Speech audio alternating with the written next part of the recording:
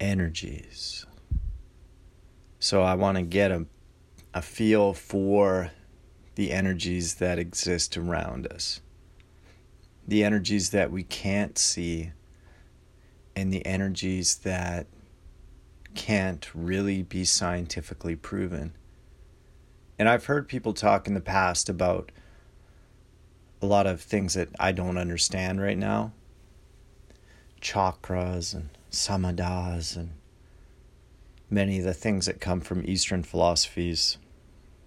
I guess in a way I've kind of looked at them as somewhat ridiculous, possibly, or just be like, that's for really weird stuff that I do not understand. I've been looking into it a little bit lately and working to understand it better. And for myself, I mean, this is called searching for mature energy. And somehow I fell into the whole energy thing because really the premise of what I feel I'm working to get across is that adults, when it comes to serious matters, don't act like children.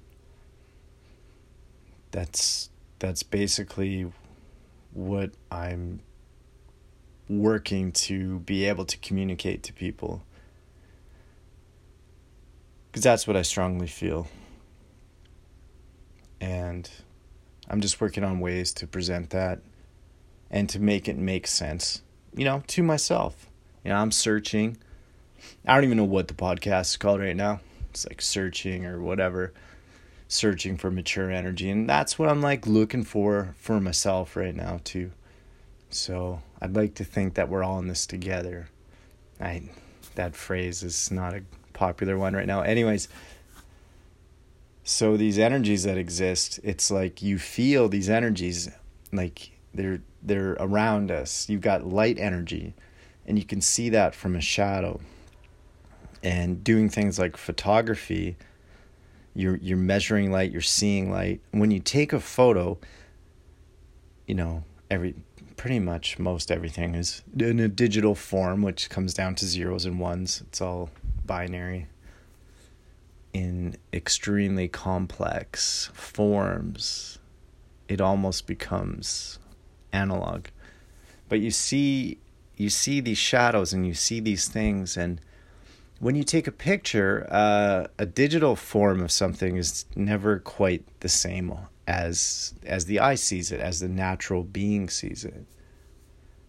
So you can see these light temperatures, and you learn a little bit about photography, you learn about color, and you learn about Kelvin, which is the light temperature. So that's measured. Daylight would be about 5,600 Kelvin. That would be the temperature of it. Indoor light, well, now there's so many LED lights and stuff, but nice indoor light, because you don't want daylight light temperature at night. You kind of want that burning candle kind of feel. So you walk into places that got 5,600 Kelvin light, which is, helps for plant growth and things like that. There's kind of a natural opposition to that. So I'm not a fan of 5,600 Kelvin light inside. And I don't like color mismatching. But that's a form of energy that you can see right there. Because you got the sun energy, which is about 5,600 Kelvin. And then you've got firelight, which I would surmise is about 2,800, 3,200 Kelvin. Indoor lights are 3,200 Kelvin. And they seem to be some kind of form of like candlelight. So these energies exist around us. So those social energies exist amongst us as people. If I walk down the street and I just push a stranger, that's probably not going to go over too well. I mean, it might go over well, but I doubt it, It's, there's different sayings. And the thing about energies and chakras and all this stuff is that I think it gets too far out to the point that it's unbalanced. And people don't even want to listen to it because it just gets dismissed as just completely ridiculous. And people don't want to listen to it. and it's popular, but it isn't. But even the people that follow it, I don't think really get it. And I think that it's way too complicated. Like, way too complicated. Like, maybe we need to get some kind of consortium, or we need to get a democracy on, like, hey everyone, let's agree on this, on these energies. And my theory would be that right now we're in just like a super complicated time still. Like, we're still on the after effects of World War II, I feel, because I think that was such just an absolute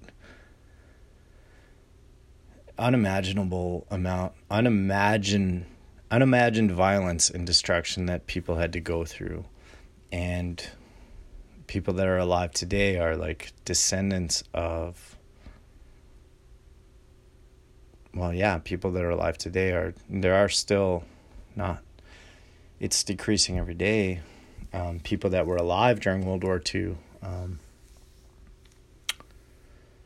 in different wars and stuff like that. And I think the purpose of wanting to understand humans, at least for myself, is that I want a peaceful state.